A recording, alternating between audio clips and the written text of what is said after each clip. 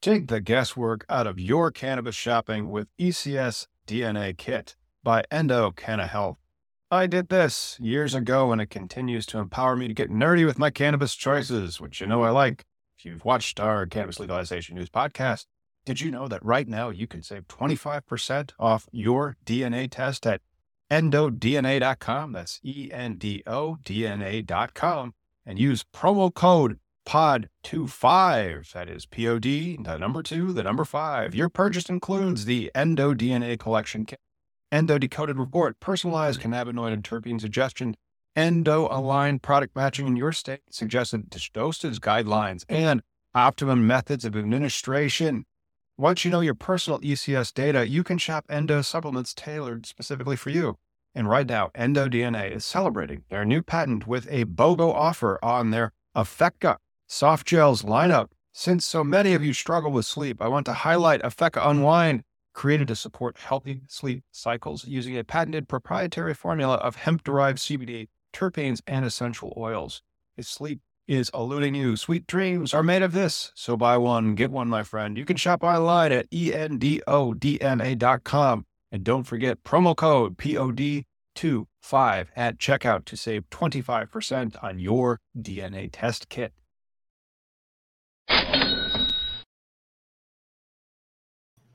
What's up, everyone? It is 2 p.m. on a Wednesday afternoon, which means you're tuning into Cannabis Legalization News. Today, we are joined by Jim White and Ted Daniels from Cannabis Secure. We're going to talk all about security plans for cannabis businesses. But first, we do have to get into the cannabis news summary. So, Miggy and Tom, what's going on in cannabis this week?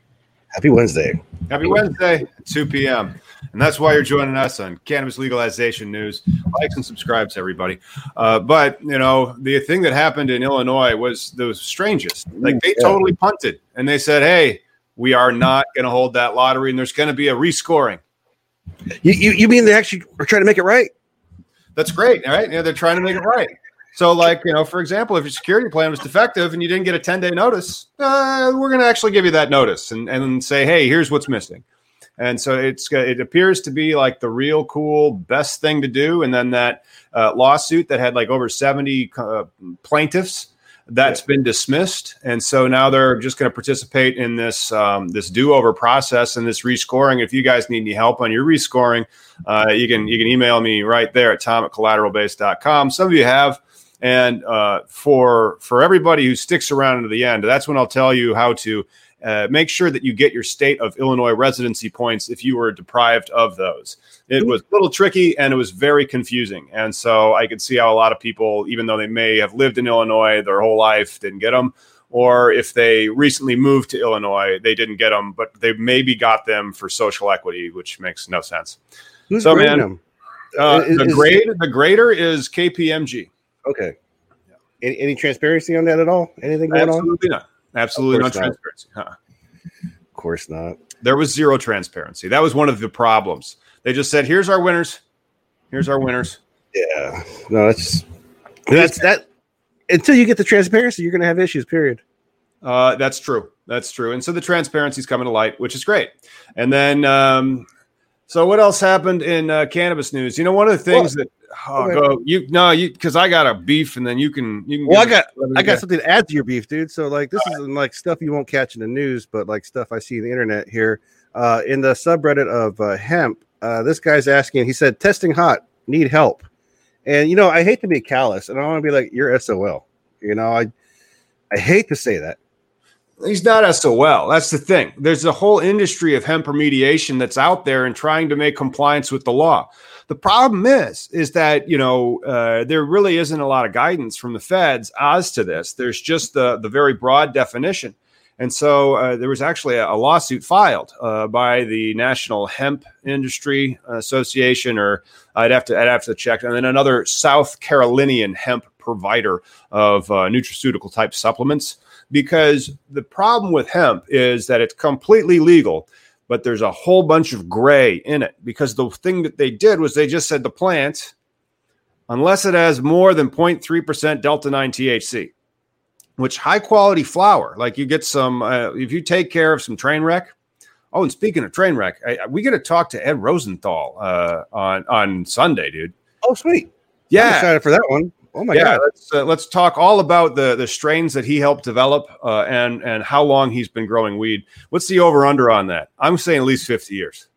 Oh man, I don't know. I just know being a young, High Times guy, and he was one of the first ones. Him and Jorge Fontes. People were putting their self out there and trying to explain how to grow better through High Times. I thought that was, it was when it was culture. It was more culture then too. It was also way more illegal back then. Almost as legal as hemp once you throw it into the extractor. Because once you've harvested your hemp, let's say it's just that 10-10 hemp, so it's 10% CBD at 10% moisture. So pretty dry weight, nothing fancy about that. That's not going to be your flower shelf hemp, but it'll go to an extractor. And then when they yank that stuff out, that trace amount of THC will go over that line. And it'll be when you make goo or crude, as they call it. And so there's a lawsuit on file to try to walk back the DEA's IFR that says if you do that, that's marijuana. And so if you go over it and it's hot, for example, like that, because the 2018 Farm Bill is not in effect yet, you can still do the 2014 Farm Bill. And so then there's some remediators that might come out and make sure that it's remediated. And then you test the oil, and then the oil's compliant. You can sell that.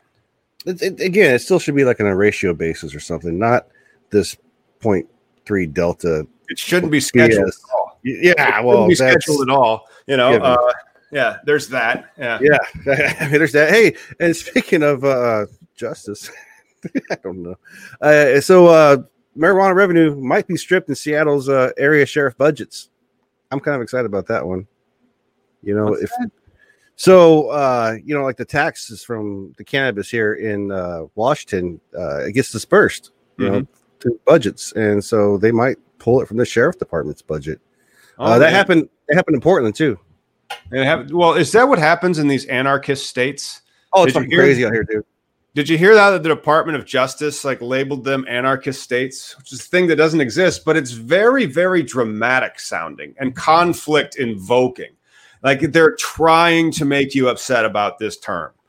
Yeah. Well, it's just like Florida can't get more Florida when they say we're going to defund the cities that defund the police. So we're just going to take more money away from you. It just makes no sense. If you're going to be for the people, there's structured and ways to do things. And it's not about getting rid of police, right? Like I like nice things. I want my nice things protected. I want my son. Right. If I die, I hope someone goes out and finds that murderer. But there's other things that can be helped to reduce the toxicity that we have in our cities. Right.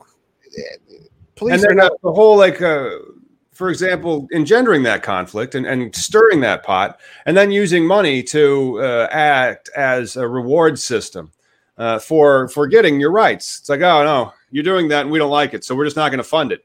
Can you start not funding the DEA from enforcing the marijuana laws then? How about that? I mean, can we all agree on that? Because that was the other thing that happened before Ruth Bader Ginsburg passed. The bad news that happened last week was that they weren't going to vote on the MORE Act.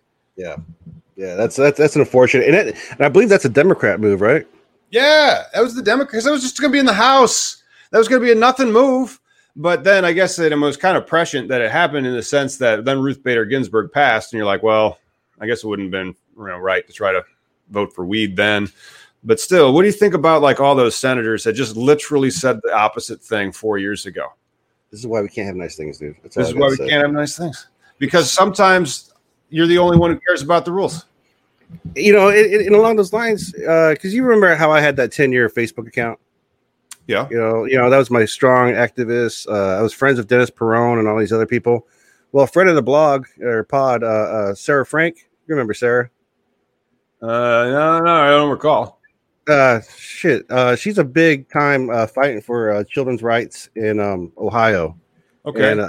And Ohio Hamfest. But the point here is her account got deleted after 10 years, and now she's trying to build up. She is a thorn in CPS's ass. That's the only reason why I'm trying to promote her and share her profile so people can follow her and like her, because I thought we had her on at one time. I guess not. We're going to have to have her on. Like the name sounded familiar. I think we've done Moms for Marijuana.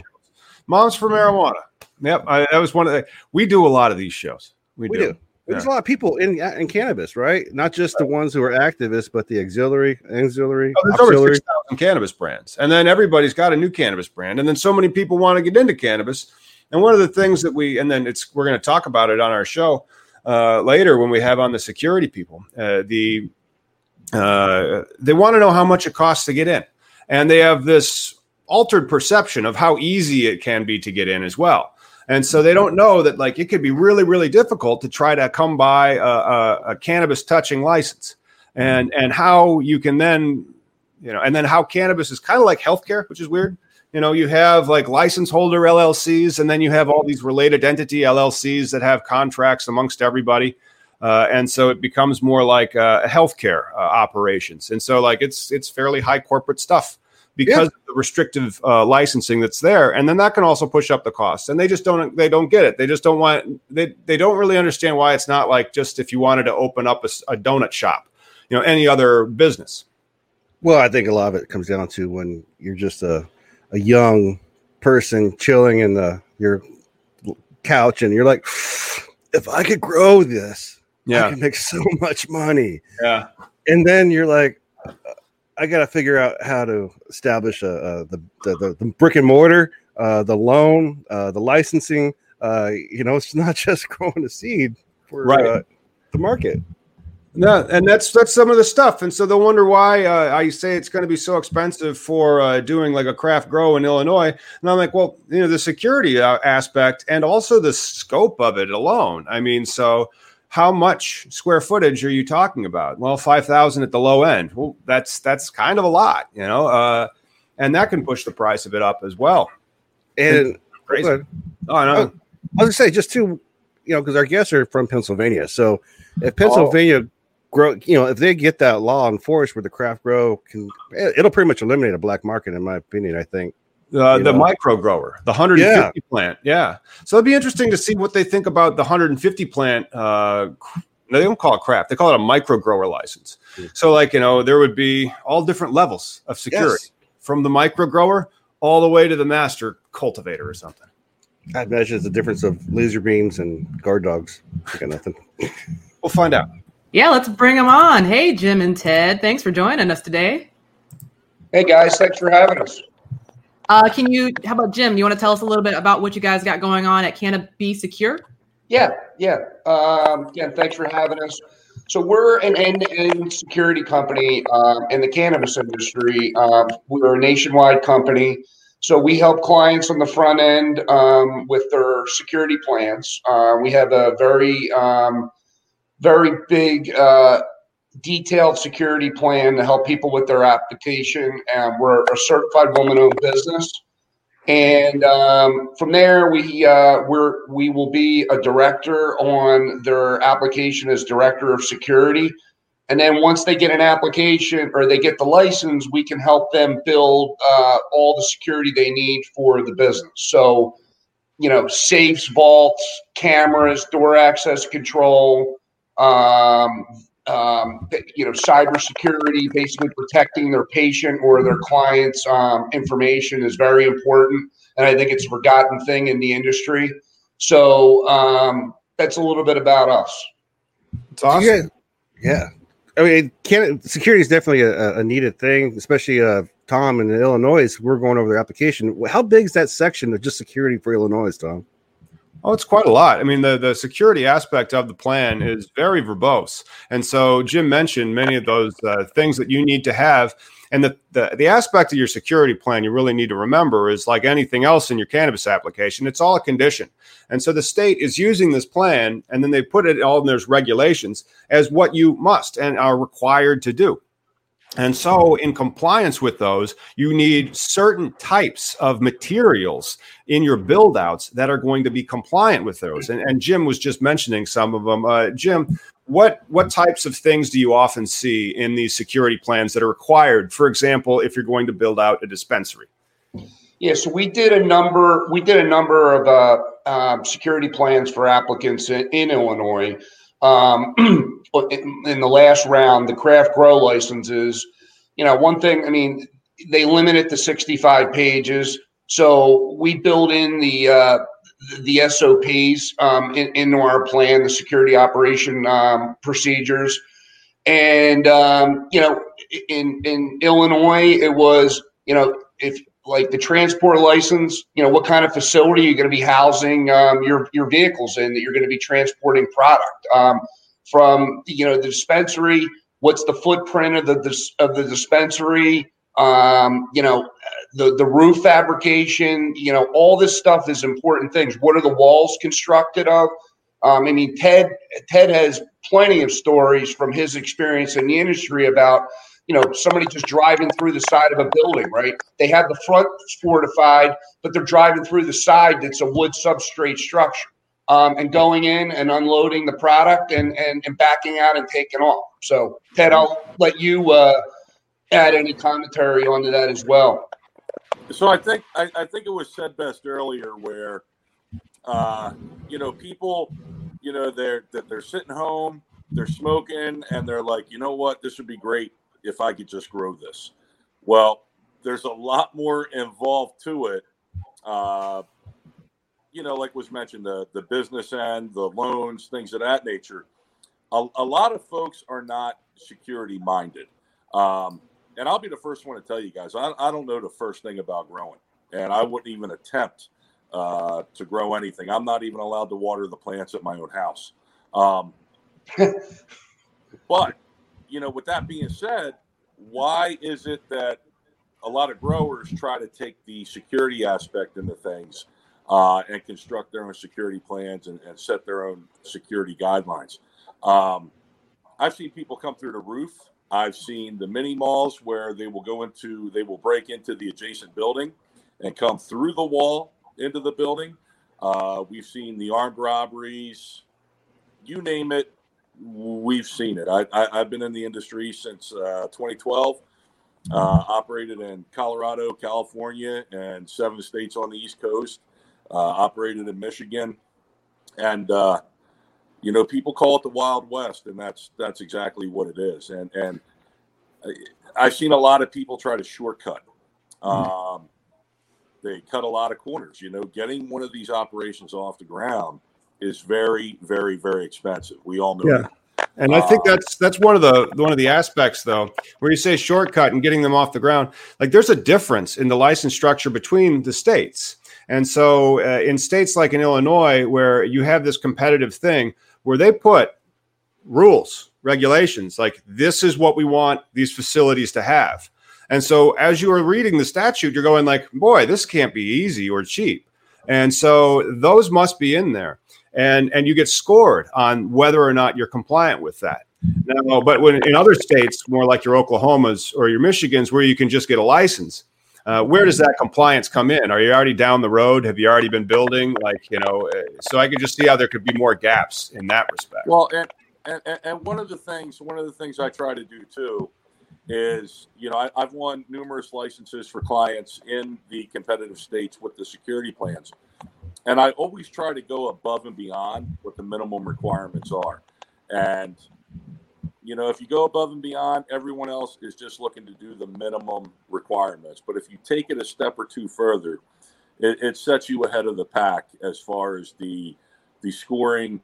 In a lot of states that I've worked in, the security plan is worth up to 30% of your final score for that total application grade. So that's a big piece. That's right. Yeah. Some states too, they give you, okay, you have 5,000 words, or you're only allowed to have 30 pages, or whatever the case may be. What I do is I will build out a personalized security plan for that client, for that facility, for that area. One thing a lot of people need to take a look at too are the local ordinances and regulations. I was working on one in Ohio where the local ordinance, your fence had to be over 10 feet.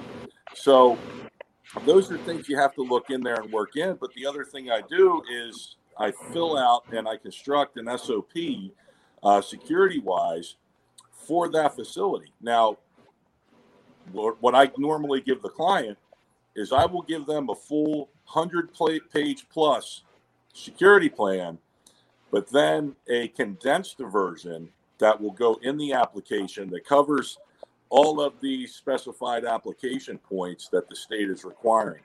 So we have that. Then they get the other one, and it also includes an SOP, so they don't have to shop afterwards. In some states, when they were getting ready to open, the inspectors will come out and they'd say, "We want to see your SOP." Well, we don't have one. So I give that to the client up front. So boom, there you go. There's your SOP. Everything's included, and they're ready to roll. And besides brick and mortar, you guys are also doing the cybersecurity portion of it, which I just did a video recently where here in Washington, dispensaries are being social engineered and hacked, whereas a phone call, because like these Indian scammers who can call you while they're changing the number to look like your ex-bosses or your lawyer, your law firm. Are you guys doing anything in that sense? The SOP, I would imagine, would help protect against that, as far as just handing over money when people walk in. Well, it does, and I'm gonna turn this over to Jim. Again, I'm not a tech guy. I'm lucky I could even turn my computer on. I'm doing this one from a phone because I couldn't get the right program on my computer to do this. So all the tech stuff, that's Jim's wheelhouse. I'm on the phone a couple times a week with Jim trying to figure stuff out electronically, or I'll just ask my 10-year-old and he'll explain it to me. But the tech stuff is Jim's, and he can get into that. Yeah. So, as we discussed earlier, I think it's something that these dispensary owners and grows, they're not taking serious. When we just talked about the expense, right, of, somebody that wants to get in the industry, the cost to the specific state for the application. Once you get the license, the people you have to hire, and you're just trying to keep the lights on in this industry, especially if you're in a state that's medicinal and not rec. So I think people really discount how important cybersecurity is. I mean, you're handling patient information. And Miggy, you just talked, hit the nail on the head. These employees are getting phone calls from scammers. They're not experienced. These are typically younger kids that it's one of their first jobs, and they're in this retail job, and they don't have experience with this. And that's what, so from this, phishing, sending emails, very easy to figure somebody's email out and then infiltrate their systems from there. Ransomware. There was a company in Michigan that was $70 million they were being ransomed for. They had complete control of their systems. They were going to shut their business down. So it happens. And I think as this industry matures, people are going to realize how important it is on the front end. And it's not just the cameras, right? And your door access control. Because in corporate America, a lot of cyber crime happens from within, right? Your employees are getting information, relevant information, personable, identifiable information on somebody, and they can do anything they want with it. Credit card information. So it's very important. So we actually help companies harden their systems and provide that email security, that web security. We do risk management or risk assessments for people where we actually train them and their staff on exactly what you just said, Miggy. If you get a phone call and it's a scammer, here's something to be aware of. Be aware of emails, email scams, and phishing attacks, and things of that nature. Well, we talked before, Jim, that you were part of like the IT structure, the networking structure, and most people think if you just keep like your Norton antivirus up to date, that's it. But there's more involved into like the trunking and all the other cyber stuff. So when someone, using the cloud as protection for most people, and then, so forth. Most people don't think about that. Do you guys, is there any other industry that is regulated as much as cannabis, like diamonds, anything? Well, I mean, the healthcare industry, you're talking about, patient information. I would equate the cannabis industry, these are considered startups, right? These companies in the cannabis industry. So typically with a startup company, they're not focusing on this stuff, right? But when it comes down to the brass tacks of, I read a report, Poneman Institute ran a report, a breach cost the company a minimum of $3 million.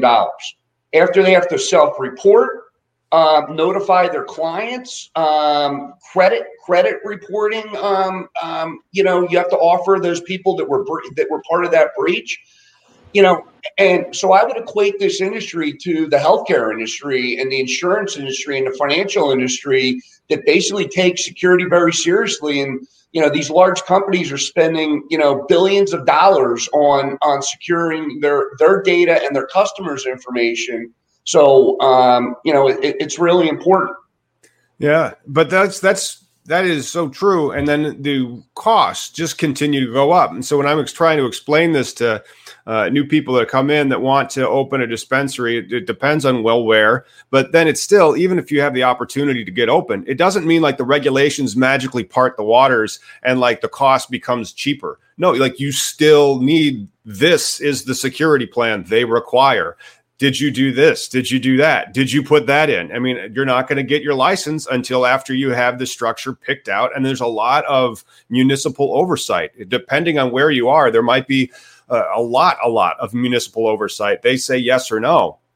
And so when you're doing a dispensary and the security build out for a dispensary, your average 2,500 square foot dispensary, how much does that usually cost?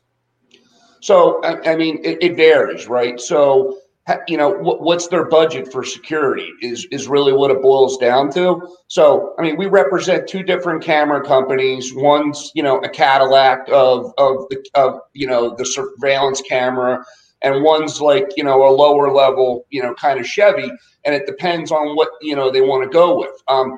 I'm one of the beliefs that, and you're starting to see states that are really starting to tolerate this more, of putting as much in the cloud as possible, as long as you have the right security in place. I think it's a way for these dispensaries that are, again, startups trying to save money, but also have the same, the security procedures and technology in place. So, we offer cloud video storage, where private cloud, Pennsylvania, you have to store your video for 2 years in there. That's an expensive endeavor. The hardware in your facility, and these people don't have IT people, right? So the more you can simplify it, but also make it secure is definitely the way to go. And putting things in the cloud, you can really get strong return on investment.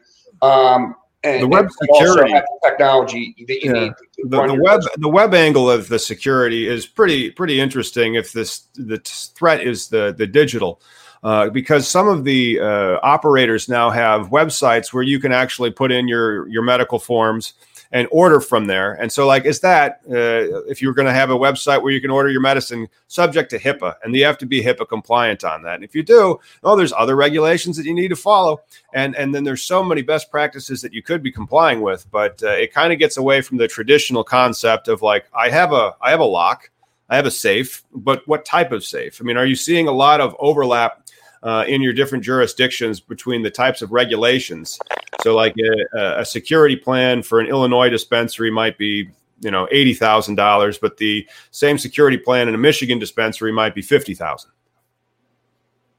Ted, you want to take that? Well, one of the things we look at doing is, again, if it has the state requirements, we go above and beyond what the state requires. What a lot of states are doing is they're going to states that have already opened up, that are already running successful, and they will look at those regulations and say, hey, you know what, this will work here, this will work there. It's not so much a price gap for states. I think the biggest price gap is this a competitive licensing process or not? Like Michigan is not a competitive licensing process where Pennsylvania was. So, I'm a disabled veteran, and for the diversity aspects of the applications, they can bring me on as their director of security on the application, which helps them on the diversity aspect of things as well in the competitive process. The fact that they contracted with either myself or with Jim for a veteran-owned or woman-owned company on the diversity aspect of the application helps. But the big thing is, in Michigan, I could do as many security plans as I want. When they did Pennsylvania, it was split up into 6 different zones. I would only pick one from each zone in the state of Pennsylvania. That way I wasn't competing against myself in a security plan, and it wouldn't have been fair to the client either. I've had clients offer me large amounts of money to just do them exclusively statewide, zone-wide, half the statewide, whatever the case may be. But, as a rule, you don't want to compete against yourself because, number one, it's not the right thing to do to the client, especially in a competitive process. So I think the competitive process is what changes, how much the plan is going to cost rather than the size of the facility or the number of the facilities. Interesting. Yeah, I mean, the regulations do change, but then no matter what state you're in, you are going to deal with regulation. And so you have to look at it and see what the specifications are because they're there, and then you have to build toward them. And the ones in Illinois are somewhat similar, it sounds like, to the ones in Pennsylvania. And so when I'm, advising the clients on that, I'm like, all right, well, these are the specs. And this is what it says that you have to have. So if you don't have this, you're not going to get the license. So you put that into the application, and then they need to understand the price beyond the application. It's like, okay, and then you're going to win, and then these monies need to then go, and you have to build this thing out and get ready for it to be open and operating. So it's an endeavor that you shouldn't just think, one day, like when you're smoking weed in the basement, like, oh, I'm good at growing this, I should be able to do it. Fine, you can do it, but it's a lot more expensive and cumbersome than you may realize. Tom, the amount of tire kicker, we call them tire kickers. The amount of tire kickers we get coming to us. I want to open a dispensary in Pennsylvania.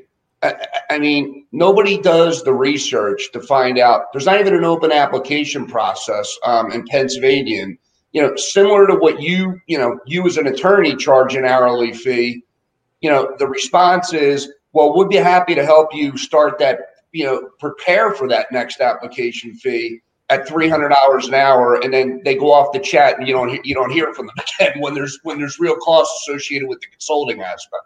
Everybody wants everything for free. And they don't realize that, this is a serious business. It's regulated. And highly regulated. And that's the thing that I try to impress upon them. I'm like, I realize you can grow this in your basement, and then at its core, it's a very cash only, easy to conceive of business. But when you're doing it from the license, you own the license aspect. It is exceedingly more regulated than that, and so I just think that logical gap is there for most people, and that must be why the tire kicker ratio is so high in the industry. Yeah. I imagine people probably forget about there's compliance. So you have to be in compliance with so many different things. Like one would be security.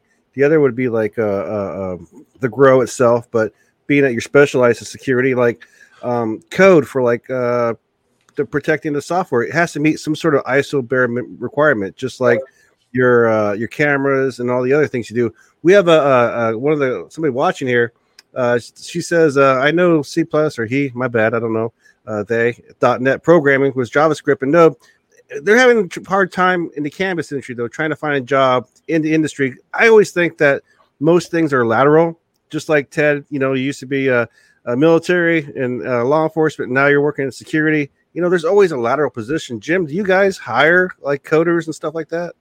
We don't. I mean, so coding would be more of developing custom applications, for somebody's business. And, there's a lot of out of the box, solutions that are available. One of the most important things is seed to sale software, right? I mean, the MJM Freeway, company out there that's a big company in that space. Pennsylvania, because Illinois is, come on, BioTrack THC. Yeah. Yep. Okay.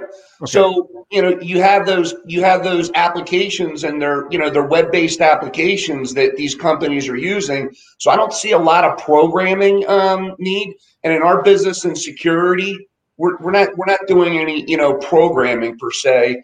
We're providing our clients best of breed security, whether it's physical security, cameras and door access control, to safes and vaults and things of that nature. There's not really. So what is door access control? Let's dig into that concept, because that's something that people don't, I think, understand. I think when they think about going to the dispensary, it's just like going regular to work. No, like everybody has door access control, and everybody needs to be given permission from the state to be able to have one of those cards to swipe in or swipe out. Yep. And everything is tracked because, as you said, internal theft may happen. So what type of door access control systems and regulations does your average dispensary need? So we represent a company called Brevo Networks, and they're a sister company to a company called Eagle Eye Networks, which is a video surveillance storage company, cloud storage company. And Brevo's, again, is a cloud-based door access control company. So once again, very limited hardware that you would have to have on site at your facility, and something less, more importantly, that you don't have to manage, right? So especially, like I said earlier, these companies, these dispensaries and growth, they don't have an IT staff. So, they're very limited.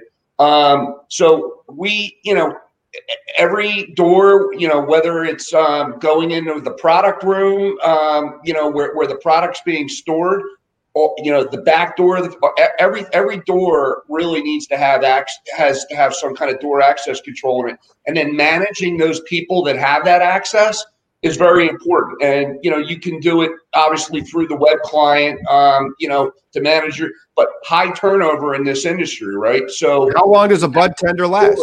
Seriously, how long is a bud tender employed for? A year. A year, right? So yeah, there you go. You're going to have to be turning these people on and off.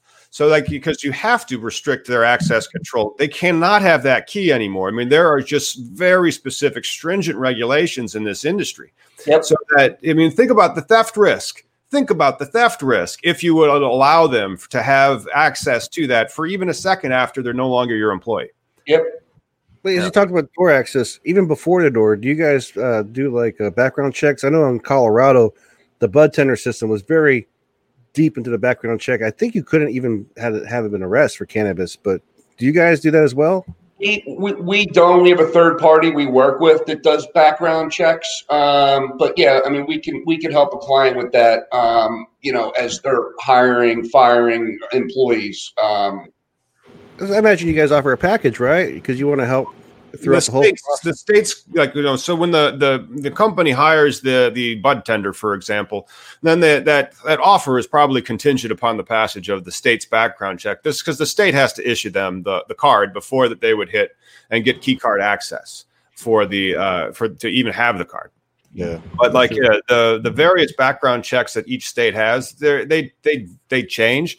But I don't know of any state, and correct me, maybe Oklahoma, that you don't need some type of background check from the state to be able to have a license card to be able to either sell the product or cultivate the product. As far as Oklahoma is concerned, I'm not sure about what their regulations are around background checks, but Tom, you hit the nail on it. Every state's different. Just like every application's different for each state. Same thing goes with the background checks. But yeah, you don't want to be hiring criminals when you have a room that's your cash room, right? So, right. Yeah.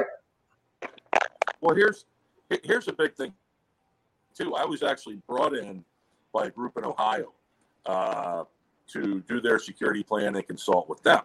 Now, it takes a lot of time, and I do a lot of one-on-one time when I work with clients. So obviously, if you have a bad background yourself and you're trying to open one of these facilities, you won't be able to do it. I actually ran a background check on the principals of this group that wanted to bring me in and found out that 2 out of the 4 in this conglomerate had a background that would not permit them to gain a license. I then told them about this. And I said, listen, I appreciate that you guys wanted to bring me in, but I can't do it. I can't dedicate my time to this when you're not going to get a license due to the stuff in your criminal background. And I think that's a lot of things that even the principals need to understand when they go to apply for a license for this place. If you have something in your background that's going to preclude you from gaining a license, you might want to run a background on yourself first to consider that before moving forward with any type of licensing application. Oh, absolutely. Because that's happened before where I'll find out about additional charges like later. You're like, I wonder if not this charge. And I'm like, first I've heard of this. What? And so, yeah, it's quite true. And then I do like the rehabilitation aspect of Illinois law, and it might be replicated in other new emerging states. It wouldn't surprise me if this social equity is built into it. So there might be a classification and a preference for what type of arrest were you, what type of arrest was it in your past? Some might be less onerous than others. There's certain ones that I've always seen that always preclude you. And those ones are usually crimes of violence. But then, or theft, like, dishonesty, those types, because then it affects the trust angle. And so if you have a theft out there, that's going to be a little bit more difficult than if you just have a drug offense where you were arrested for a pound of weed, for example. That would qualify you as a social equity applicant if it was just for pure possession. So what type of background check and what type of offense are something you should probably be looking into? Yeah, I mean, New Jersey went through that when they were trying to get recreational go through the legislature there. That was one of the sticking points, was the expungement part of that, it didn't fly, right? So now it's a ballot question, it's a referendum question that's on the November ballot, and leaving it up to voters to decide. But the legislator cannot get it done, and that was one of the sticking points. That's awesome. Hey, one of the things that I'm really interested in is the Pennsylvania aspect that they have, because the SB 350, may pass, may not pass, has a really cool license type in it called the micro grower license. How familiar are you with where Pennsylvania stands on its efforts to legalize? So I'm really close with a lot of state elected officials, and Pennsylvania has a $5 billion budget deficit hole that they need to fill. And, if you look at the makeup of the state legislature for Pennsylvania, it's a very conservative legislature, both in the House and the Senate. And my contacts are telling me that they're really turning the tide on that. And the legislators are really, the conservative ones are realizing, hey, we got to do something. And, Republicans typically take this approach of, we don't raise taxes, right? So if they can get it through this, and the medicinal program has been a successful program, and if they can expand it, it can certainly help plug that budget hole. The governor has called for it, recreational. The lieutenant governor has gone around the state to different counties, getting the voice of the electorate, and so we'll see what happens. I think we're honestly about a year or 2 years away from rec happening in Pennsylvania, and there's no more new rounds of applications for the medicinal, for the grow right now. So it's kind of at a stalemate right now, where there's nothing happening. That's how Illinois was for so very, very long. But I really hope that you guys open it up so it's more of a Michigan, Oklahoma style, with that micro grower license as the entry level for the cultivation. And think about trying to create some type of SOPs for their security plan, because if you're going to be protecting 150 plants, it's a different risk or threat level than if you're going to be trying to protect 1,000, or if you're trying to protect like retail aspect with the actual cash. Yeah. And that's the other thing. Like, if you have one of these, there might be cash requirements where it's like, no, if you're operating this, you can't have more than $20,000 on your property. That's, get it off, something like that. Where if you have that type of license, because that's really the theft risk that you have is cash, something as good as cash. Yep. Yeah. Damn. What? Oh, hey. Oh, hey. Sorry, did I interrupt you? No, you're good. Oh, by the way, saw your podcast, Chill Noise. Outstanding. Oh, thank you. I was really nervous about that. But Jim, thank you so much for coming on and talking to us. Where can we go to find or follow what you guys got going on at Cannabis Secure? Yep. So it's you can find us at on the web at Cannabis Secure. That's CANNABE Secure. We're on LinkedIn. We're on Facebook as well. And guys, it was a pleasure. We really appreciate you allowing us to shed some light on the security aspects of this business and how important it is. And we'd love to be on again if you guys want to have us on again. Absolutely. Thanks again. And thanks for tuning in, everyone. Make sure you like and subscribe to keep up with all cannabis legalization news. And tune in this Sunday for Ed Rosenthal. We're going to have a great discussion. Wait a second. Wait a minute. I forgot to tell everybody, when you get your state of Illinois exhibits in your rescore, I want you to make sure that you use 2 forms of ID, not just one. Because if you don't use 2 forms, they're going to use it against you. And so best of luck with your rescores, everybody. Good advice. Yeah. See you on Sunday. Thanks.